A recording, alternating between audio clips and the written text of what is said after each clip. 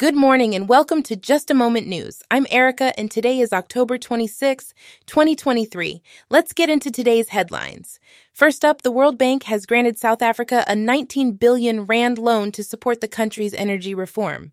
South Africa heavily relies on coal for electricity, which has led to regular power cuts due to the old and unreliable plants owned by Eskom Holdings. With this loan, the World Bank aims to help restructure the power sector by unbundling Eskom and improving its efficiency. The funding will also encourage private investment in renewable energy and strengthen carbon pricing instruments, MoneyWeb. In other news, a cache of old coins has been discovered in a Welsh field and declared treasure. The coins, which are over 2,000 years old, were found by David Moss and Tom Taylor using metal detectors.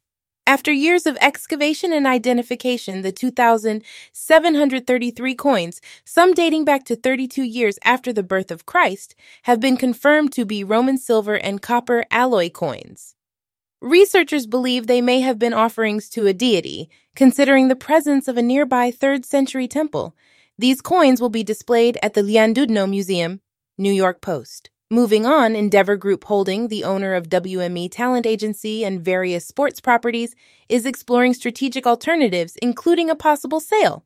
However, the company has ruled out selling its controlling stake in TKO Group Holdings, which combines UFC and WWE. This exploration comes as Endeavor's market value has declined in 2023. The timeline and outcome of the review are uncertain, Vox. In art news, recent research suggests that Leonardo da Vinci used toxic pigments when painting the Mona Lisa. The study published in the Journal of the American Chemical Society reveals that da Vinci might have used plumbonacrate, a compound formed when lead oxides mix with oil. This finding provides insight into da Vinci's techniques and may contribute to preservation efforts for his remaining works, Ars Technica. Next, a study published in the British Journal of Sports Medicine highlights the health benefits of a brisk 22-minute walk. The research shows that this level of moderate to vigorous physical activity can offset the risks associated with prolonged sitting. The study analyzed data from over 11,000 individuals aged over 50 and found that even lesser amounts of physical activity can reduce mortality risk.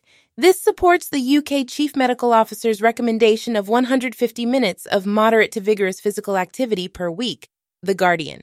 Lastly, Pick n Pay, a South African retailer, is offering free rugby-themed t-shirt printing to celebrate the Springboks Rugby World Cup performance.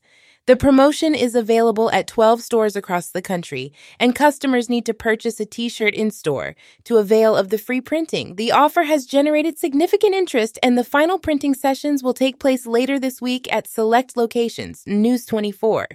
That's all for today's news. Thank you for joining me on Just a Moment News. I'm Erica, and I'll see you next time.